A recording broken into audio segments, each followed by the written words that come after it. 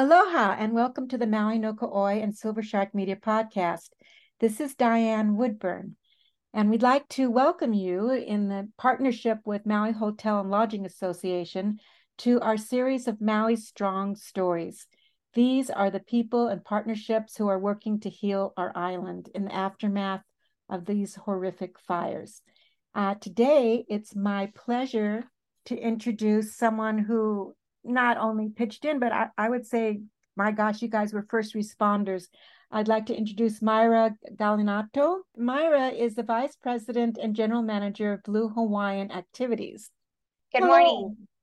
Good morning. And you folks, you pitched in right away. I know that you've been in this position since 2021. So in a way, you were. It's in my perspective, 2 years is kind of new still. So tell me kind of what happened. I know that you have a 25-year history in the industry. 25, you don't look old enough to have a 25-year history.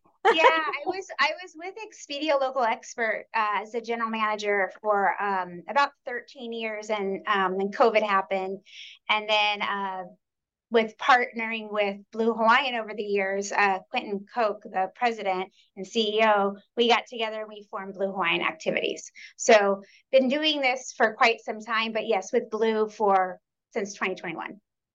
Oh, okay, great. Tell us a little bit about your background and how you came to create Blue Hawaiian Activities. Well, I believed in the activity space, and I knew that COVID was going to go away at some point, and the visitors would return. And that's what actually I'm hoping it's going to happen with the fire as well. But anyway, and when Expedia didn't want to continue, I went to the hotel partners that we had contracts with on all 4 islands and said, if I can figure this out and continue this business, will you continue the contract under a different name? And pretty much 93% of all the partners that I had been partnered with over the last 15 years said yes. So we had about 45 days to spin up a business. And on February 1st of 2021, we went live and we haven't stopped. And it's been great. It's been a great partnership. Working with aviation is really cool. Yeah. And I still have all the partners that I have, and we've grown since we became Blue Hawaiian Activities. So it's been really great. So what is under the umbrella of Blue Hawaiian Activities? So we are a concierge service. So you would have the Hyatts, the Marriotts, the Outriggers. They outsource concierge services. So we are their concierges in their resort, selling activities and tours and helping. So I have 75 concierges on 4 of the islands.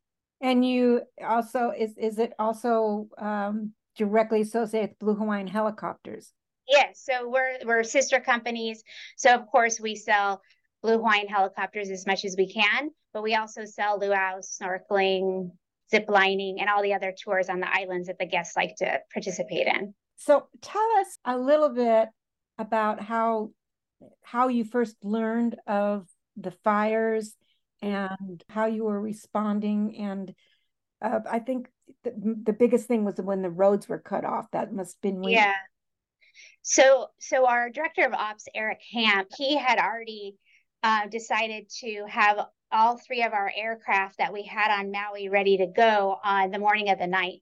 So as soon as sun rose at about 8 a.m., we took our first flight over to Kapalua, and we actually took the Hawaii Director of Transportation over there, Ford, to do a survey of all the damaged sites from the air, so he could understand what was going on. And then we switched from tours to recovery and helped with the community, and we provided like diesel pumps for the airport, for the firefighters over in Kapalua. We delivered about 6,000 meals that day. We partnered with Domino's and Pepsi and got them 100 pizzas and pallets of water. And then we were just doing more transportation for people who were trapped over there that maybe had a medical condition. And so we just became a transport back and forth. We did 4 Starlinks in like the first couple days. And then with my hotel partnerships with Blue Hawaiian Activities, we were in communication with them via Q, who is our director of revenue, who was stranded on that side. He lives in Kahana. So he was able to go to each of the hotels and say, hey, what do you need? And then he would then go to Kapalua Airport, talk to our pilots, talk to our management, talk to myself, talk to Quentin, and say, this is what everybody needs on this side. And so then we would come back, we would go shopping because everything's open on our side. And then we would just keep bringing pallets of things. So we brought Royal Lahaina, Hanua Kai, Kapalua Beach Resort, Papakea, the Hyatt, all just a lot of food, drink, and supplies. And then we did that like the first like 3 days. And then the roads were starting to come open, like to just emergency vehicles. And so there was a lot of, like the Marriott has a ton of properties on the west side, but they didn't have the top management. So management from the mainland would fly over. I actually worked as like an Uber driver. I would go to the airport, pick them up, come here, put them in a helicopter and drop them over onto the other side. And then Q would drive them to the actual property so they can see their people.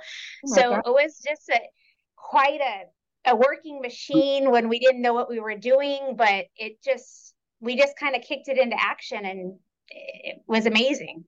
Really. That sounds like an amazing network of doing just about everything. So let's talk about the Starlings, because that was huge. I know that, as you said, everything was down. Our IT partnered with Starlink and got some right away. And then also we partnered with a nonprofit called Red Lightning, and Red Lightning provided us 10 Starlinks to deploy onto the other side. And I think to this day, Red Lightning has deployed 100 to the west side, but we helped with doing about 10 transports for them. Royal Lahaina, for example, I think we gave them 3 or 4 just because they were bringing in so many distressed members of their own employees as well as the community. And so they were full right away. And because there was so many people and because they have such a large property, I think they were utilizing about 4 of them. Oh my gosh. And also you guys were doing evacuations as well, I understand. Yep, we were taking people with medical conditions or who were just had that anxious anxiety feeling that needed to get out. So we looked at the hotels for their recommendations of who, and then we were able to do whatever we could. So we flew back. We had 3 helicopters going. So the 9th through about the 14th. We didn't start a tourism operation of just tours until the 14th of August. So we pretty much almost a week were just doing community assistance. I didn't see any other way. And I think it's because we just have such an ability to land in places that other people can't land in. We hope that people saw the helicopters as a godsend versus, a nuisance. So, but it was what we could do with the community. Normally we charge about $3,600 an hour for a charter. So yeah, if you look at it that way, the 9th through the 13th, 3 aircraft flying all day long, it added up. Yeah. But, I can it was what we needed to do. Yeah, absolutely.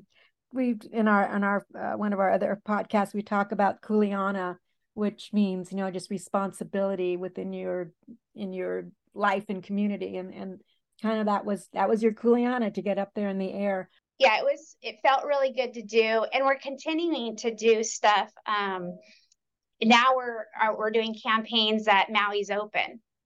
So yesterday we partnered with Terralani, and we did kind of a photo shoot of just, you can still go out on a boat on a beautiful ocean water, and you can lift in a beautiful helicopter and see waterfalls and the coastline.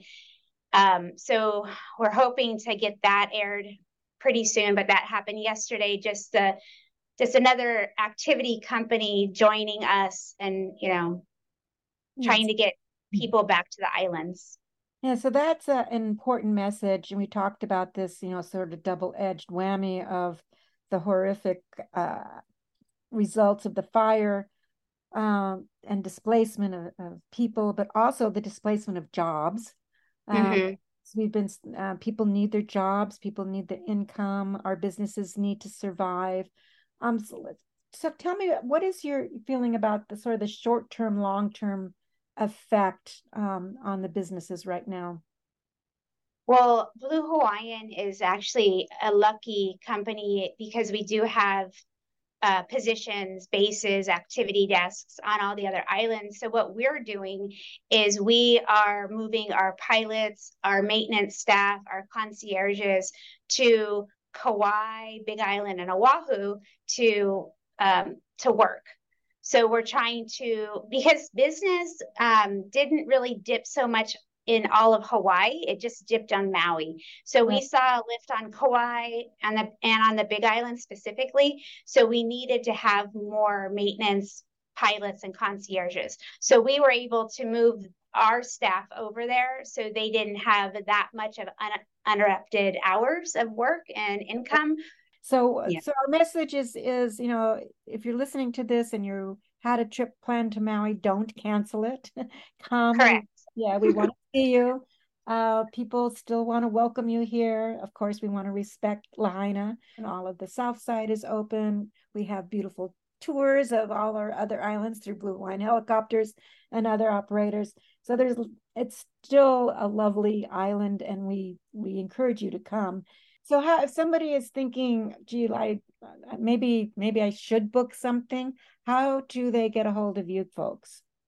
Yeah, it's bluehawaiianconcierge.com. We do have concierges on Maui working on the south side of the island. So we are checking all the voicemails and email boxes of all the properties that are closed. So when they do decide to come back, we're still in contact with the guests. That's great. So I'm also, thinking that you'd be a great model for young people thinking about coming into this business.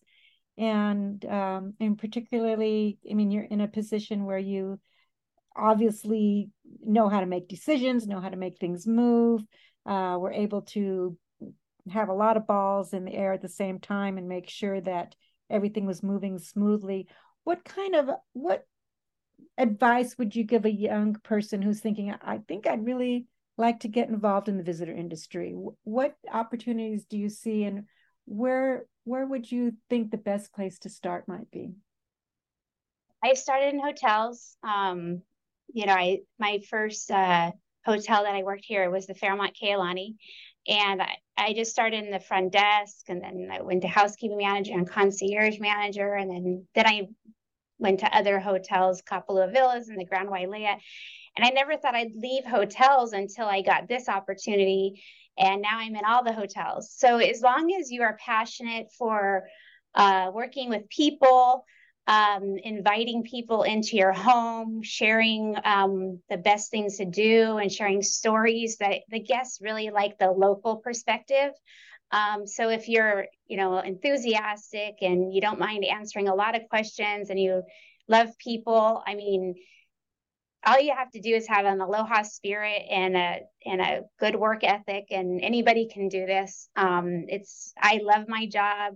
I love the people I work with. I have a great team. And now that I'm with Blue Hawaiian Helicopters, it's just I look down into the maintenance hangar and I just see these people wrenching on these machines that fly in the air, and it's really cool. So I loved how it evolved. I was devastated when Expedia closed down during COVID, but it actually turned out to be even better. We are hiring. We're always looking for great talent. I know the visitors will return.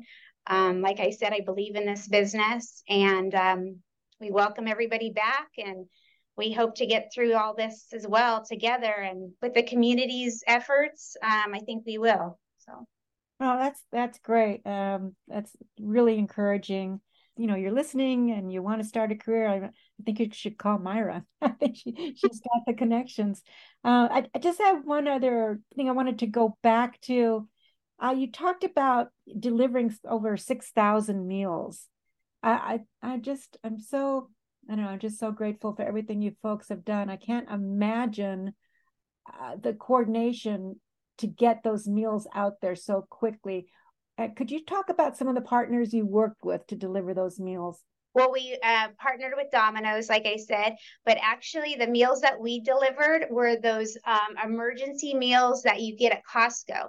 And you would think about they're somewhat like those military meals, but they're much better. They have desserts and they have pastas and they have meats and vegetarian options. And so we went to Costco and got hundred and something pallets, and they come in these big red emergency, because they didn't have water too on the west side during this time, so we couldn't, so we were trying to think, okay, you don't have electricity, you can't really cook this, you can't add water, but it was just working with Costco, and Domino's was our main contacts for food. I just, again, can't express enough the gratitude that we have, the whole community has, for you and for so many of our partners that pitched in immediately, but particularly for you folks because it was so immediate and so necessary. And I can't imagine the amount of people that you touched and helped and gave some comfort and relief to. Mahalo, Myra. I'm so happy to have talked to you today. And Thank you. It was definitely a company effort, and it felt really good. So we were proud to be a part of it. oh, thank you. Mahalo nui. It was a pleasure speaking with you, You and too. wish you well and good fortune in the future. Thank you.